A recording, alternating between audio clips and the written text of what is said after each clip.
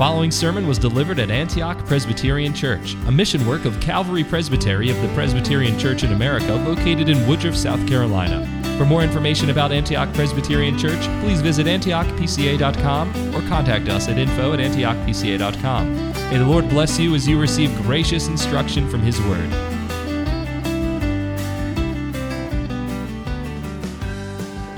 I want you to imagine that it's 2 o'clock in the morning and your neighbor calls you and says, "Can you please come over to the house? My daughter was just killed in a traffic accident." Well, of course you will go, but as you're preparing to go, you're thinking about this neighbor. He is a Christian. He goes to a church very different from your church, and he often kind of mocks you for what you believe when you talk about the greatness and sovereignty of God or the grace of God in salvation. And his lifestyle has not been one that you consider to be very edifying. You think that his wife has pampered that daughter, and he's not been much of a disciplinarian. And beyond that, he's not really been much of a friend. He's been argumentative and at times confrontive. But now he's called you in his pain. And of course, you're thinking, well, yes, what was she doing at 2 o'clock in the morning on a joyride, this pampered daughter? But as you go next door, how do you respond to this friend who is in Christ? Well, I think Job's response to Bildad in these 22 verses that we've just read show us exactly what the afflicted saint or Christian needs, and thus how we should think about others and their situation and God as we would go to them in times of need. Job now is responding here in chapter 19, of course, the most famous chapter in the book of Job because of the section that we'll look at in a couple of weeks. But in these first 22 verses, he's responding directly to Bildad's accusations. Bildad, as we saw last week, has this cold, clinical description of God's justice. There's no humility, there's no mercy, there's no compassion. And as he lays out this judgment of God in such a cold pact, he doesn't mention Job by name, but we all know as the readers, and Job knows as the listener, Job is the target for everything that Bildad is saying, because Bildad is convinced that Job must be wicked and that the things that have happened to him, which defy human imagination, are only because he is a gross sinner. Now they keep pounding on that drum. Job keeps responding, but he responds in an ever-increasing, wise way. I want you to remember as we work through the speeches, particularly Job's speeches, that we're dealing here with wisdom literature. The Holy Spirit didn't spread out all of these dialogues for us to plow through them and think we're hearing the same thing over and over again.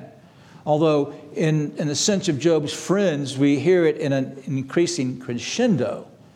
But in Job's responses, what we are learning is two very important things. We learn what a believer does in affliction. And it really struck me this week, and I want to try to work more on this. As I read the Psalms, it seems that the psalmist and that David is echoing many of these laments of Job. They're not in isolation. And they're laying a foundation for a believer's response to God, a believer's pleading with God, a believer's response to his neighbors and to his own situation. And of course, the second thing that I constantly am trying to show you here is what we have is a picture, a type of the sufferings of our Savior. You know, we read the gospel accounts, and they're very brief in describing very objectively everything from his betrayal to condemnation to crucifixion, death, and burial. But it's when we get here in Job and later in the Psalms, as these men are pouring out their hearts in situations that God has designed to be similar to what our Savior has suffered, they're giving us an insight into the heart of the Savior. So keep in mind, this is God's wisdom literature. So this morning, what I want to show you is that the afflicted Christian needs a friend to come alongside of him in sympathy and speak the truth of God's Word. the afflicted Christian needs a friend to come alongside him sympathetically and speak God's truth. Now, we give you this proposition every week. In fact, one of my graduates recently defined this as propositional preaching. And I like that. I've never thought about that title. But that's what we're trying to do. And what you have in that sentence that I repeated is the sermon in a nutshell. So grab that sentence as I give it to you each week, as Pastor Groff gives it to you at night, and recognize that here is a one-sentence summary that will help you recall. Now, we're going to break this out in 3 points. That the afflicted Christian needs sympathy, not condemnation. The afflicted Christian needs God-centered truth, not man-centered truth. And the afflicted Christian needs friends, not desertion. So in the first 6 verses, I want to show you that the afflicted Christian needs sympathy and not condemnation. So Job answers and replies that typical word that we use in the transition of each speech. In verse 2, how long will you torment me and crush me with words?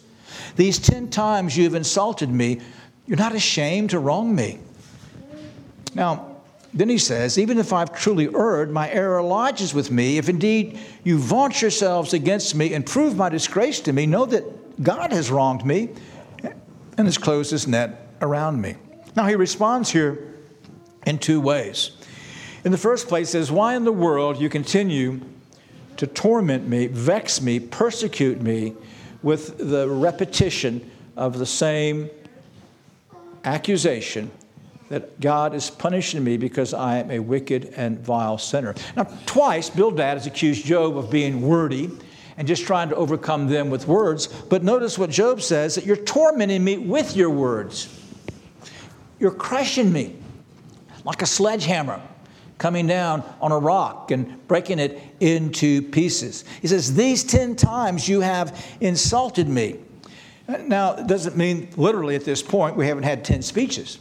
But this is a figure in the Bible where a specific, finite, large number is put for a multitude of situations. So Numbers 14:22, for example, surely all men who have seen my glory and my signs, which I performed in Egypt and the wilderness, yet they put me to the test these 10 times and have not listened to my voice.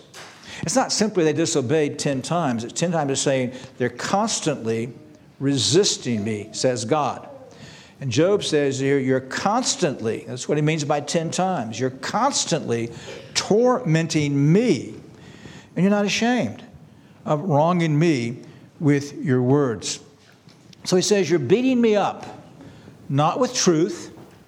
You're not coming alongside, and Job, here are our witnesses. We've spoken to your neighbors, and obviously you are a very wicked person. No, they have nothing like that. That leads to the second thing that Job is saying to them, and that is, why are they acting like God in blaming him?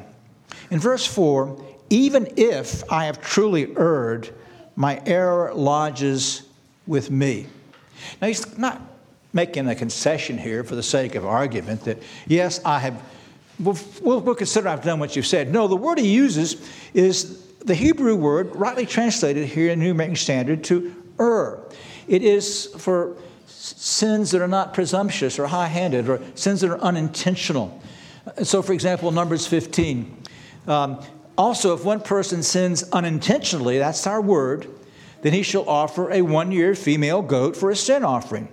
The priest shall make atonement before the Lord for the person who goes astray, that's our word, who unintentionally, sins unintentionally, making atonement for him, that he may be forgiven. Now we see that such sins are not, they still must be atoned for. They're sins against the holy God.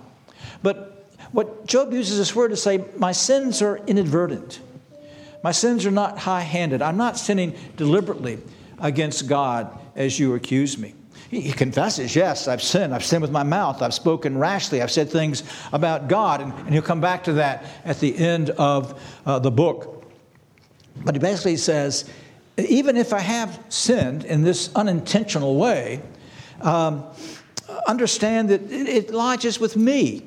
There's a couple things here. In the first place, I think he means that I've not harmed others with my sin. These have been, sins of my own mind and thought and lust, sins against each of us must wrestle every day. And which leads to the second thing, this lodging with me. He's probably talking here about that wrestling with sin that Paul describes so graphically in Romans chapter 7. The things I ought not to do, I do. The things that I ought to do, I don't do. That is this unintentional sin, this wrestling with sin that's inside each one of us. He said that's the reality of a believer's experience. That's my reality. And so why are you lifting yourselves up against me? He says there in verse 5 that they're acting like God. And they're trying to prove disgrace on him for gross sins of which he is innocent. And then this very interesting, puzzling, in a sense, climax to this part. Know then that God has wronged me and has closed his net around me. Now, this is a good example of why it's important that your pastors can, to some degree, deal with the languages. Because we read this in the English and we'll think that Job is doing what Bildad accused him of doing, and that is perverting God's justice. Now, he uses the word that Bildad uses to pervert. But here, when he says, know that God has wronged me and closed his net around me, he's not saying that God has acted wickedly against him. Calvin says there's a justice of God that's above the justice of God that's revealed. God is doing something in this, but he's not accusing God of acting unjustly. The ESV puts it better. God has put me in the wrong. Put me in the wrong. In other words, he's placed me in a way from which there seems to be no escape.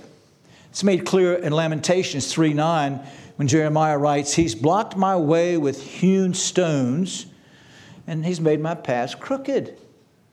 And there, Jeremiah's not saying that God acted unjustly, but God has fenced him in. There's this perplexing path from which there seems to be no deliverance. And we're going to come back to that expression here in just a moment. And so what Job is saying here to his friends is, you've come alongside me, or you've come at me, and you have condemned me. You've condemned me for sins invented. You've not come alongside me in sympathy. You've not come listening. You've not come examining. And you surely have shown no sympathy as you come alongside of me.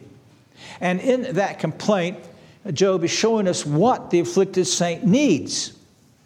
Even if their affliction, you're convinced, is because of their bad behavior. That is not your duty or place to condemn them for that. So we heard a few weeks ago from Pastor Groff in Matthew chapter 7, verse 1. We're not to judge people in that way. That's why I chose the reading in Romans 10. But why do you judge your brother? Why do you regard your brother with contempt? For we will all stand before the judgment seat of God. For it's written, as I live, says the Lord, every knee shall bow to me, and every tongue shall give praise to God. So each one of us will give an account of himself to God. We're not gods. Job's friends were acting as if they were gods, that they knew the mind of God. God would take their side against Job, and they were condemning him. That's never our role. We might even think, yes, you're suffering because of this or that, and that might be completely wrong. Now, there'll come a point when you come alongside someone and you want to help them analyze what's happened. And you'll say, now, yes, this could be because of sin. And you might help them think through that, but you're not condemning them. They have to come to that conclusion themselves. I think it's very interesting in James chapter 5, when James says, if any of you is sick, call for the elders. They'll anoint with oil. If there is sin involved, you'll be healed. But the elders aren't coming to you and saying, you've sinned here and here. No, it's a matter of self-examination. Help in that self-examination. But you don't come condemning, but particularly at the very time of the distress and the attack, you just simply come alongside as a sympathetic friend. You come alongside to listen, and you come alongside not to condemn. And so the first thing that the afflicted saint needs is sympathy and not condemnation. Now, the next thing that the afflicted believer needs is going to be a God-centered word and not a man-centered word. Now, as we look at this middle section, verses 7 through 12, I want to remind you again what temptations lie before Job at this situation. Job knows that he has not sinned in any grievous manner. Job also understands, because he is part of the system, he came out of this, that normally when this happens to somebody, it's God's punishing them. So he hasn't completely escaped from that, though he knows he's not being punished for sin. So what should Job determine about God in this situation? Well, there's two temptations. Both are from Satan. The first is, well, I've misinterpreted who God is, and none of this is from God. It is my neighbors, it's the Sabians, the Chaldeans, it's natural calamity. And the other is, well, this is from God, and if this is what God's like, I'm going to deny him. I'm going to curse him. Now, that was the attack, wasn't it? And you see how he's put here between a rock and a hard place? With their accusations, he knows he's suffering. He knows he's not guilty of the things they're accusing him. So either God is not behind it, or God is cruel and not worthy to be served. It's in that context that Job speaks in these verses 7 through 12 of the sovereignty of God in what has occurred. The sovereignty of God. He has an absolute conviction that all that has happened to him has come from the hand of God. He says 4 things here: that he is deserted, debased, destitute, and destroyed. In verses 7 and 8, he says that by God's purpose he is deserted. Behold, I cry violence, but I get no answer. I shout for help, but there's no justice. He's walled up my way so that I cannot pass. He's put me in darkness. He has put darkness on my paths. Behold, pay attention to my lament, to what I'm saying. I cry out for help. Violence. We read the stories of the people in major cities who are being attacked on the street, and they're crying out for help, and people stand around and gawk or close their eyes and walk away. That's the idea here. The word violence is the Hebrew word from which we get Hamas, the violent ones. The Hamas, the violent ones, have come against him. And he's crying out for deliverance, and he gets no deliverance. He gets desertion. I shout for help, but there's no justice. There's no one that comes alongside of me. And then he speaks of what God does. This goes back to, again, Lamentation. He walled up my way so that I cannot pass. He's put darkness on my paths. So I read part of this a while ago in Lamentations. He has walled me in so that I cannot go out. He has blocked my ways with hewn stone. He's made my paths crooked. He said that I'm in this situation, and basically there's no escape from this situation. God has put rocks and barriers in front of me. And he's given me no light. I cannot see another way out of here. I'm simply locked into this life situation of violence in my suffering. But you see, he says God has done this. He says God is the one who has walled up my way so that I cannot pass. Next, he says that he's been debased. In verse 9, he stripped my honor from me and removed the crown from my head. Now, Job was the most famous and glorious, reputable, and useful man of the East. There was none like him. But he says now God has debased him.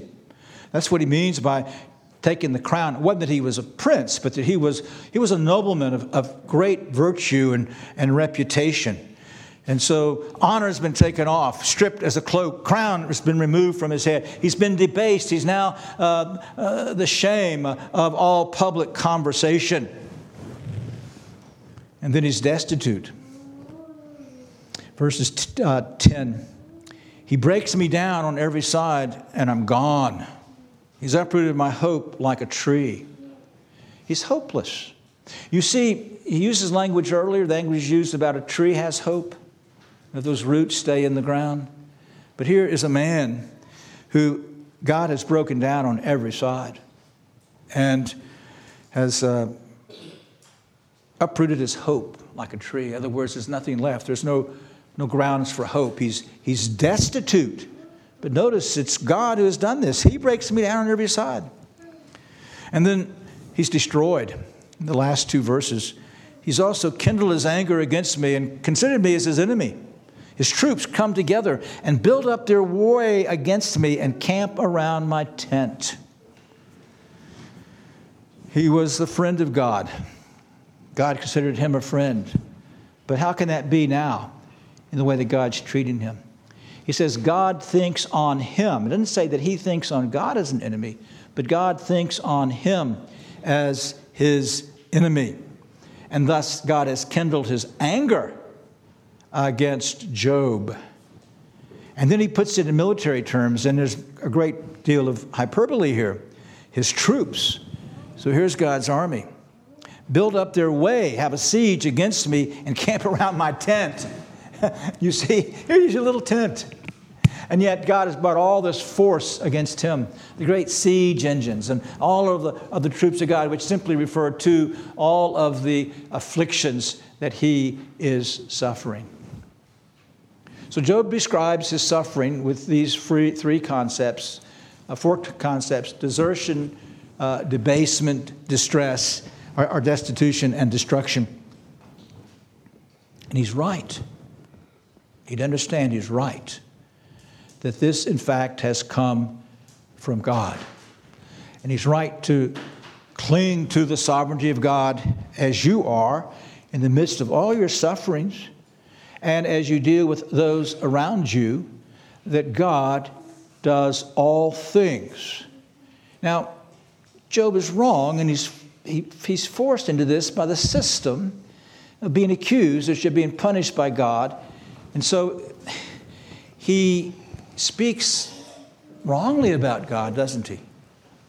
He recognizes the sovereignty of God, but he only sees anger. He only sees God coming against him as an enemy. Now, what I want you to understand, if you're a Christian, you might suffer to this extent, but God never comes against you as an enemy. Never. He loves you. If you're a Christian, Christ has atoned for you and brought you into God's family. And so we're reminded that he is not just a father, a redeemer. He is a friend to us, his people. And he's designed all of these things, although some of them will remain in a mystery to us, perhaps even until we go to heaven. But he's designed all of them for our good, because he's promised that all things work together for good to those that love God and are called according to his purpose. So on the one hand, my friends, affirm God's sovereignty in everything that happens in your life. Everything has come from him. But as Christians, understand it's come from him as a loving God. But if you're not a Christian today, I want you to understand that these four things that we have read here, this desertion, basement, destitution, destruction, are in fact true of God against you. All that we read here is fairly pale in comparison to the anger of God against sinners and how he moves against sinners with a just and righteous flaming anger as an army that's camped around your life. This is your state, and it only will get worse when you die and you go to hell. But why do I tell you this? Am I acting like Job's friends? Am I trying to rub salt in a wound that perhaps this morning is already very beat up and heavy laden? No. I want you to know this, that there is relief and mercy. That yes, God is acting this way towards you now in order to bring you to wit's end, to cause you to come to a point to dread him, that you then might turn in repentance and faith and rest in the Lord Jesus Christ. Say, God, I know I deserve all of this. I am a sinner, but for Christ's sake, save me. And oh, my friend, God never says no to that prayer. Jesus throws his arms wide open. Come unto me, every one of you that is weary and heavy laden, and I will give you rest. And so, yes, you might be here, but you don't have to remain here. You flee to Christ. But we see that God-centered truth is very important, don't we? Which brings us then. So we've seen that sympathy and not condemnation. God-centered truth, not man-centered truth. And then perhaps what's most poignant right today for us is friendship and not desertion. This last paragraph, he's removed my brothers far from me. My acquaintances are completely estranged from me. My relatives have failed, and my intimate friends have forgotten me. Those who live in my house and my maids consider me a stranger. I'm a foreigner in their sight. I call to my servant, but he does not answer. I have to implore him with my mouth. My breath is offensive or strange to my wife. I'm loathsome to my brothers. Even young children despise me. I rise up, and they speak against me.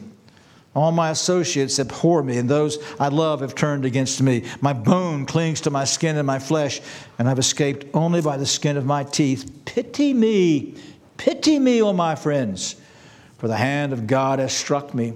Why do you persecute me as God and are not satisfied with my flesh? He comes here to show that what he needs is friendship. What he's received is desertion. Now, once again, you'll notice that he couches this in terms of God's sovereignty. He says, he, in verse 13, has removed brothers far from me. But that in no way excuses the desertion that is taking place. We don't use sovereignty then to excuse sinful behavior, for we are also responsible for our acts. And so he cries out now in this desertion. Verse 13 is kind of a summary statement. Brothers, close, intimate family members are far from me. Acquaintances, those with whom he had close communion and contact. Explained further in verse 19, all my associates, the men of my counsel, these three amongst others, and those I have loved have turned against me. And between 13 and 19, he explains exactly what's happened. He says in verse 14, my relatives, people of my family, have failed. My intimate friends have forgotten me. Those who live in my house, perhaps guests or those who would live within his plantation, and my maids consider me a stranger. I'm a foreigner in their sight. The foreigners have lived with him. The maids live in the house. They consider him a foreigner. I called to my manservant. This would be his valet. He doesn't answer. It used to be, he would say, John, no, I have to implore him with my mouth. I have to beg him to come and help me. And then, probably the saddest, my breath is offensive to my wife, and I'm loathsome to my own brothers. This is one of the most difficult verses in the book of Job to translate. His wife, his breath is strange to her. She doesn't want to be around him. The word breath is the word spirit. It could be. She doesn't want anything to do with him. She does not want him around her whatsoever. She's already sided to a degree with Satan. She's already said, Job, curse God and die. And now she keeps him at arm's length. Now that can be further intensified by the second half of this verse, which is really difficult, where Job says, I'm loathsome to my own brothers. The word is literally to the sons of my womb. And it's used one other time for a man. It's not normally used of a man, but David uses it to speak of his descendant in Psalm 132. And there's two ways. Either I've appealed to her on the basis of our children that we had together. They're all dead, but that is the tie between a husband and wife that should be unbreakable. Or it could be, as many versions put it, that the children of the womb of his mother and his close brothers. But one way or other, the family that should be around him, supporting him, wanted nothing to do with him. They were appalled. Not simply that he had bad breath. They were appalled. They thought, listen, God has laid hand on this man, And if we get too close to him, God would lay his hand on us as well. Even children, young children, despise me. I rise up and they speak against me. I read an interesting thing the other day in Rob Roy that when the Redcoats were in a particular village looking for Rob Roy, everybody was quiet and silent, standing on the street. As soon as they rode out of the city, all the children were throwing stones and taunting the British soldiers. And that's the idea here. The children despise this man, although he had never treated them arrogantly. He said that I rise up. He's treated them with respect, and yet they are against me. What a desertion by the very ones. And then he appeals finally to his closest friends.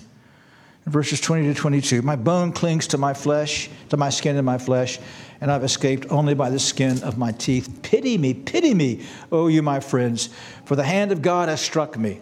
Why do you strike me or persecute me as God, and are not satisfied with my flesh?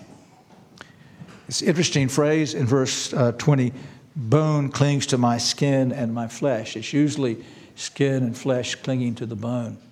It's used one other time in Psalm 102:5. Because of the loudness of my groaning, my bones cling to my flesh. There seems to be a picture here. The person is so gaunt and famished that really all you see is bones. The flesh is but a silhouette, a veil over this skeleton. But I think he's not talking here physically. When you see the parallel in Psalm 102, he says, because of the loudness of my groaning, that spiritually he is nothing but flesh and a skin, bone clinging to flesh and skin. He's undone.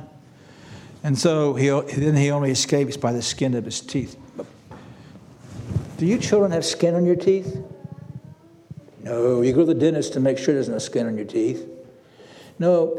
So what does it mean when we say he escapes by the skin of his teeth? It means he barely got away. And Job is saying, I'm living at the very edge of all existence. All that's left between me and death is the skin of my teeth, which means what? There's nothing left between him and death. He's soon to die. And so he cries out to these particular friends, these three. Humbly, he calls them friends. Now, he's spoken pretty harshly to them, perhaps sometimes a little too harshly, although you surely understand the way they spoke to him. But he calls them friends. He says, pity me, have mercy on me, show me compassion, because God has struck me. Again, going back to the sovereignty of God. So why do you strike me? Why do you persecute me? Are you not satisfied with my flesh, devouring my flesh? Do you want this last pound of flesh? Do you want just to devour me like a monster so there's nothing left of me? That's how he felt.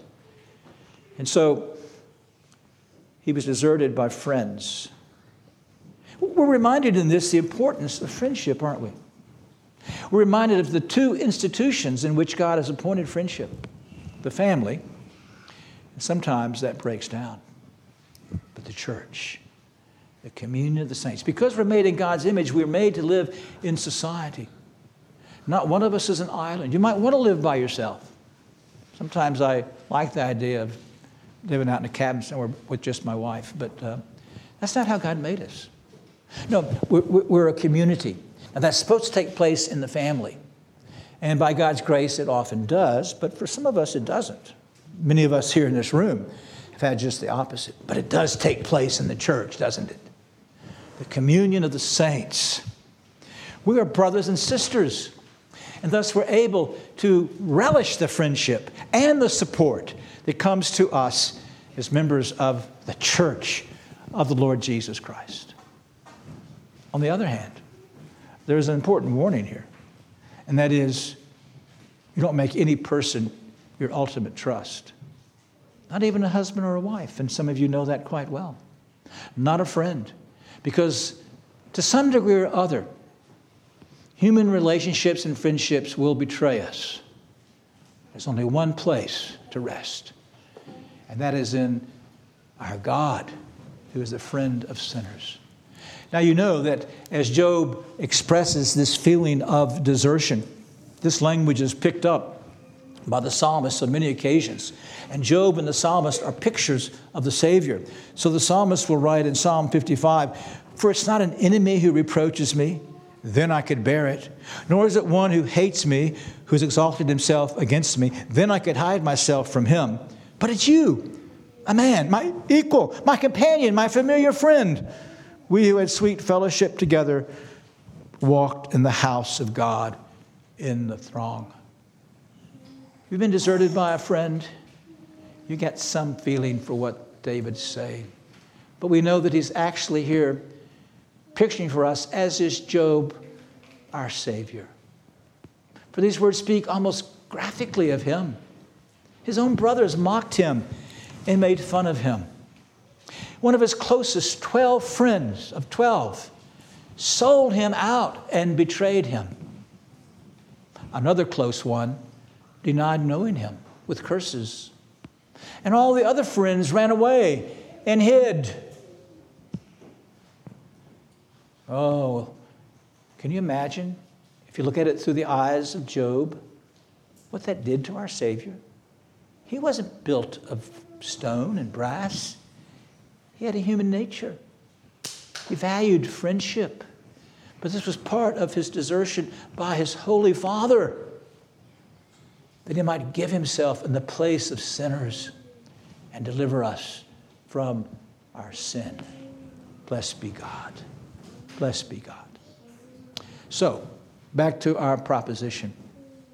An afflicted saint, an afflicted believer, needs friends to come sympathetically alongside and speak God's word into his life. So go back to our illustration. When you come alongside that person, you don't come alongside to condemn them. You come alongside to weep with them. Yes, you'll have to smother the thought they deserved it. They reaped what they sowed. No, they need you to sit and weep with encouragement and consolation. At some point, they will need to hear of the sovereignty of God. And they'll want to say, well, God didn't have anything to do with this, and there's no hope in that, is there? And above all, they're going to need a friend, and not a friend for a moment. No, what people like that need, and non-Christians as well, are long-term friends. And we want to be long-term friends to suffering friends. We lived in Houston almost 11 years, and in Houston there was a brilliant trauma hospital called Ben Taub. And if you lived in Houston for a period of time and you had any kind of serious accident, you told the medics, take me to Ben Taub. But it was also a common saying in Houston, if you had a long-term illness, don't take me to Ben Taub. So the doctors at Ben Taub were geared up for emergencies. They could treat it and that's it. They had no bedside manner and they had no concern about long-term consequences. That's when you need a hospital. But as Christians, you must be both Ben Taub and long-term. Yes, you come in the trauma, and you come alongside. But you know what happens so often, even within the church, is in a few weeks we're gone. We move on. But they haven't moved on. You understand that. Grief doesn't go away overnight. And people are going to need long-term friends as you get involved in their lives. So come immediately. Don't stay away. Sometimes we stay away because we feel very awkward. Come, but also keep coming. Keep coming. Because the afflicted saint needs a friend, our friends, to come alongside sympathetically and speak the truth of God into their lives. Let us pray. Oh, holy God, we thank you for your wisdom and for these words that are, in a sense, but faint reflection of your wisdom, and yet they're here for our edification. And so we ask that you will help us to learn from them. Lord, if there is anyone here today who is not a Christian, we ask that you would speak to them of the terror of their situation and draw them unto yourself. And all of us, Lord, our situation. Help us to rest in a beautiful sovereignty. Help us to learn to be friends, true friends, like our Savior, who is a friend closer than a brother. And we pray in his name. Amen. Thank you for listening to this sermon from Antioch Presbyterian Church. We are located in the historic Cashville community of Woodruff, South Carolina, near the intersection of South Carolina Highways 101 and 417. For more information about Antioch Presbyterian Church, please visit antiochpca.com.